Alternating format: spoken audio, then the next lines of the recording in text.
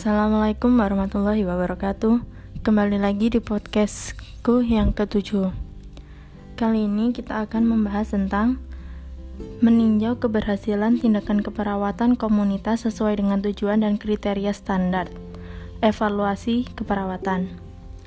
Penilaian dalam keperawatan merupakan kegiatan dalam melaksanakan rencana tindakan yang telah ditentukan untuk mengetahui pemenuhan kebutuhan klien secara optimal dan mengukur hasil proses keperawatan. Penilaian hasil menentukan seberapa jauh keberhasilan yang dicapai sebagai keluaran dari tindakan. Penilaian proses menentukan apakah ada kekeliruan dari setiap tahapan proses mulai dari pengkajian, diagnosa, perencanaan, tindakan, dan evaluasi itu sendiri. Evaluasi dilakukan berdasarkan kriteria yang telah ditetapkan sebelumnya dalam perencanaan, membandingkan hasil tindakan keperawatan yang telah dilaksanakan dengan tujuan yang telah ditetapkan sebelumnya dan menilai efektivitas proses keperawatan mulai dari tahap pengkajian, perencanaan, dan pelaksanaan. Evaluasi disusun menggunakan SOAP di mana S. Ungkapan perasaan atau keluhan yang dikeluhkan secara subjektif oleh keluarga setelah diberikan implementasi keperawatan. O. Keadaan objektif yang dapat diidentifikasi oleh perawat menggunakan pengamatan yang objektif. A. Analisis perawat setelah mengetahui respon subjektif dan objektif. P. Perencanaan selanjutnya setelah perawat melakukan analisis. Tugas dari evaluator adalah melakukan evaluasi, menginterpretasi data sesuai dengan kriteria evaluasi, menggunakan penemuan dari evaluasi untuk membuat keputusan dalam memberikan asuhan keperawatan. Tujuan evaluasi adalah untuk melihat kemampuan klien dalam mencapai tujuan. Hal ini bisa dilaksanakan dengan mengadakan hubungan dengan klien berdasarkan respon klien terhadap tindakan keperawatan yang diberikan, sehingga perawat dapat mengambil keputusan. Tujuan khususnya adalah 1. Mengakhiri rencana tindakan keperawatan. 2. Menyatakan apakah tujuan keperawatan telah tercapai atau belum. 3. Meneruskan rencana tindakan keperawatan. 4.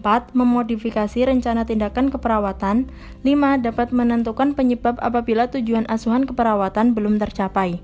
Manfaat 1. Untuk menentukan perkembangan kesehatan klien. 2. Untuk menilai efektivitas, efisiensi, dan produktivitas asuhan keperawatan yang diberikan. 3. Untuk menilai pelaksanaan asuhan keperawatan.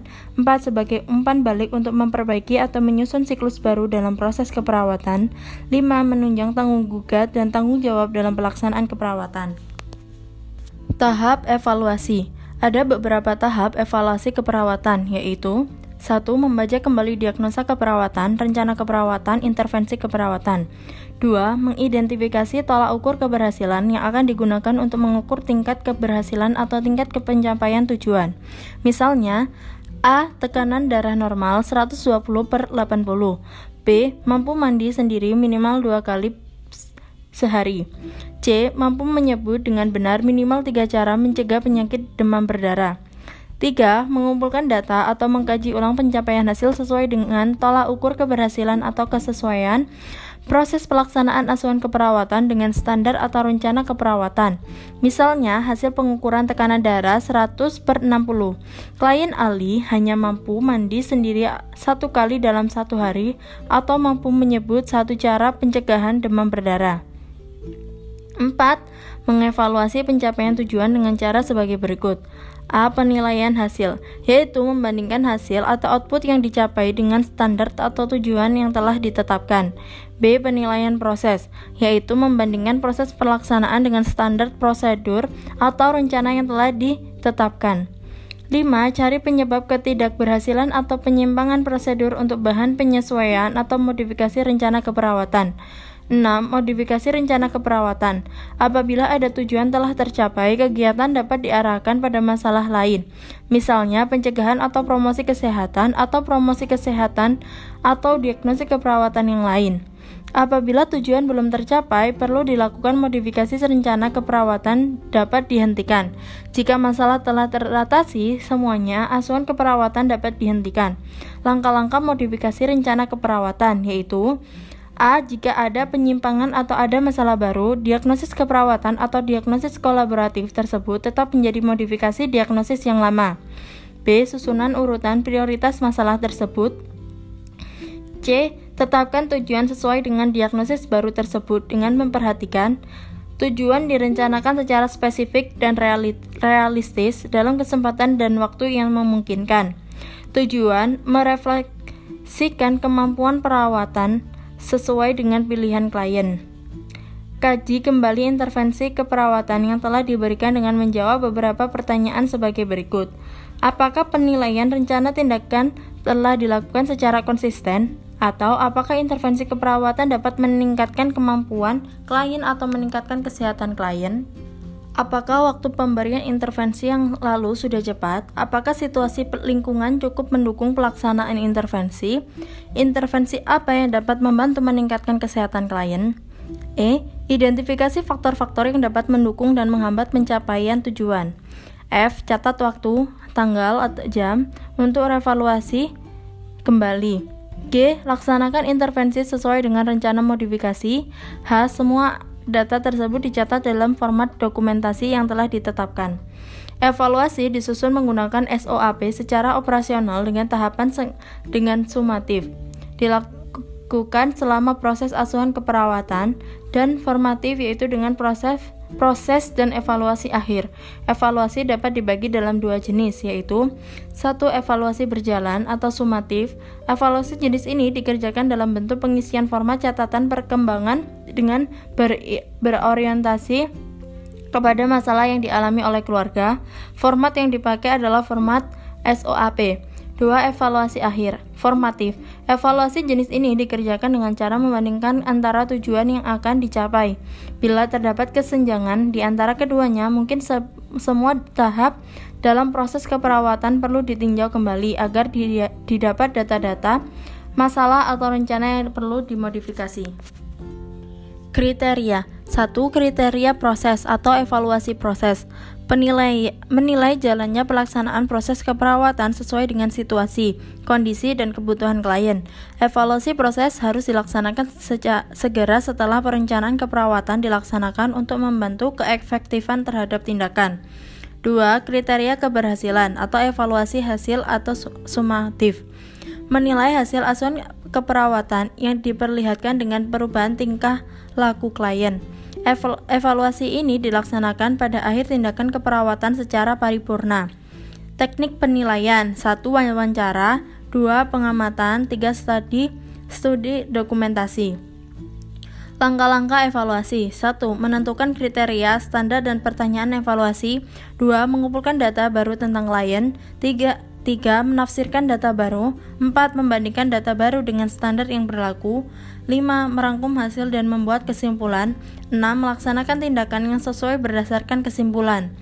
Mengukur pencapaian tujuan. 1. Kognitif, meliputi pengetahuan klien terhadap penyakitnya, mengontrol gejala, pengobatan, diet, aktivitas, persediaan alat, resiko komplikasi, gejala yang harus dilaporkan, pencegahan, pengukuran, dan lainnya. Interview, recall knowledge atau mengingat, komprehensif, menyatakan informasi dengan kata klien sendiri, dan aplikasi fakta, menanyakan tindakan apa yang akan klien ambil terkait dengan status kesehatannya. 2. Afektif, meliputi tukar-menukar perasaan, cemas yang berurang, kemauan berkomunikasi, dan sebagainya. A. Observasi secara langsung. B. Feedback dari staf kesehatan yang lainnya. 3. Psikomotor, observasi secara langsung apa yang telah dilakukan oleh klien. 4. Perubahan fungsi tubuh dan gejala. Hasil evaluasi: 1. Tujuan tercapai jika klien menunjukkan perubahan sesuai dengan standar yang telah ditetapkan. 2. Tujuan tercapai sebagian jika klien menunjukkan perubahan sebagai dari standar dan kriteria yang telah ditetapkan. 3. Tujuan tidak tercapai jika klien tidak menunjukkan perubahan dan kemajuan sama sekali dan bahkan timbul masalah baru. Beberapa hal yang perlu dipertanyakan dalam evaluasi: 1. Kecukupan informasi. 2. Relevansi faktor-faktor yang berkaitan. 3. Prioritas masalah yang disusun. 4. Kesesuaian rencana dengan masalah. 5. Pertimbangan faktor-faktor yang unik. 6. Perhatian terhadap rencana medis untuk terapi. 7. Logika hasil yang diharapkan. 8. Penjelasan dari tindakan keperawatan yang dilakukan. 9. Keberhasilan rencana yang telah disusun. 10. Kualitas penyusunan rencana. 9. Timbulnya masalah baru. Selanjutnya, memberi usulan perbaikan tindakan keperawatan komunitas untuk pencapaian tujuan. Jadi, perbaikan tindakan keperawatan untuk mencapai tujuan ini biasanya berhubungan dengan evaluasi yang membahas tentang mengapa implementasi tidak berjalan sesuai intervensi. Menurut saya sendiri, kita sebagai perawat membuat intervensi atau rencana kedua dengan memprioritaskan hal-hal yang gagal atau tidak berjalan sesuai intervensi awal dengan data pengajian sebagai acuan. Yang selanjutnya, dokumentasi. Dokumentasi keperawatan adalah bagian yang penting dari dokumentasi klinis. Dokumentasi keperawatan tidak hanya sebagai sarana komunikasi, namun juga berkaitan dengan aspek legal dan jaminan dalam pemberian kualitas pelayanan.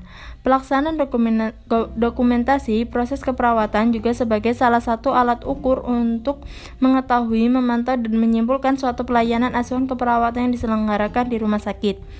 Dokumentasi sebagai segala sesuatu yang tercetak atau tertulis yang dapat diandalkan sebagai catatan tentang bukti bagi individu yang berwenang. Sekian dari saya. Apabila ada kesalahan, saya mohon maaf. Semoga bermanfaat. Wassalamualaikum warahmatullahi wabarakatuh.